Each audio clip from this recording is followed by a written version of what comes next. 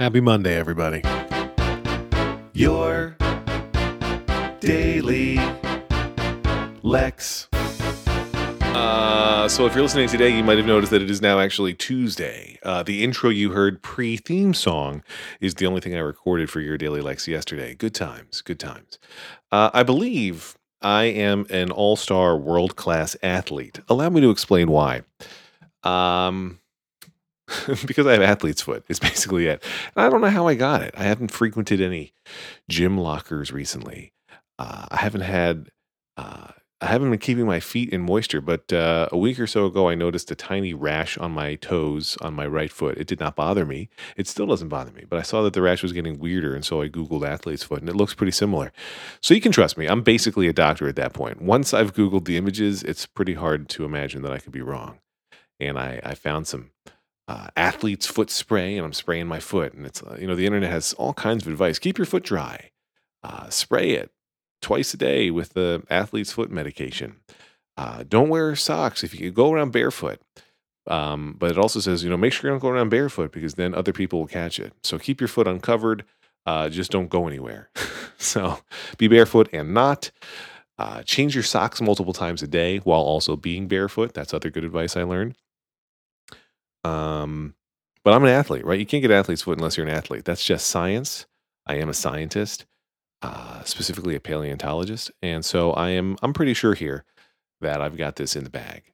And the great part is you only have to spray the athlete's foot according to the internet and to the bottle of Lotrimin spray or whatever the heck it is. You only have to spray it twice a day, every day for 30 days. So that'll just be great. It's really dark on my street. This has very little to do with the athlete's foot, unless it's so dark that I went outside barefoot in my, and forgot that I shouldn't step in big piles of fungus and did. I don't know. Maybe I couldn't see them, but it's really dark. So when I go get the mail at night in the winter, I can't see anything. I can't even see in the mailbox, and it's to the point where I have to take my iPhone sometimes and turn on the flashlight and shine it in the mailbox to make sure I've gotten everything. And there's even a street lamp relatively close to my house, like adjacent my driveway, basically.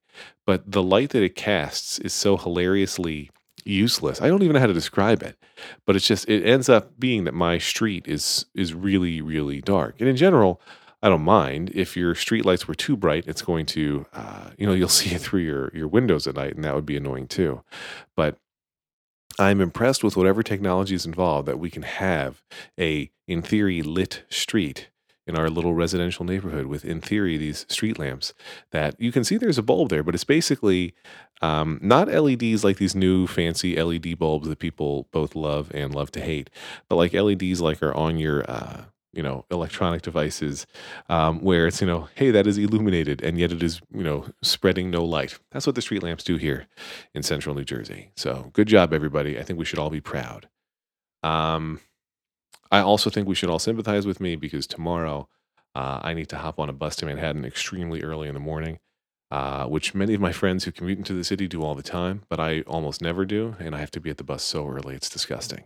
So, yeah, I don't know when I'm going to podcast tomorrow, but I know you've come to rely on this show as very, very regular and well-scheduled, never missing episodes.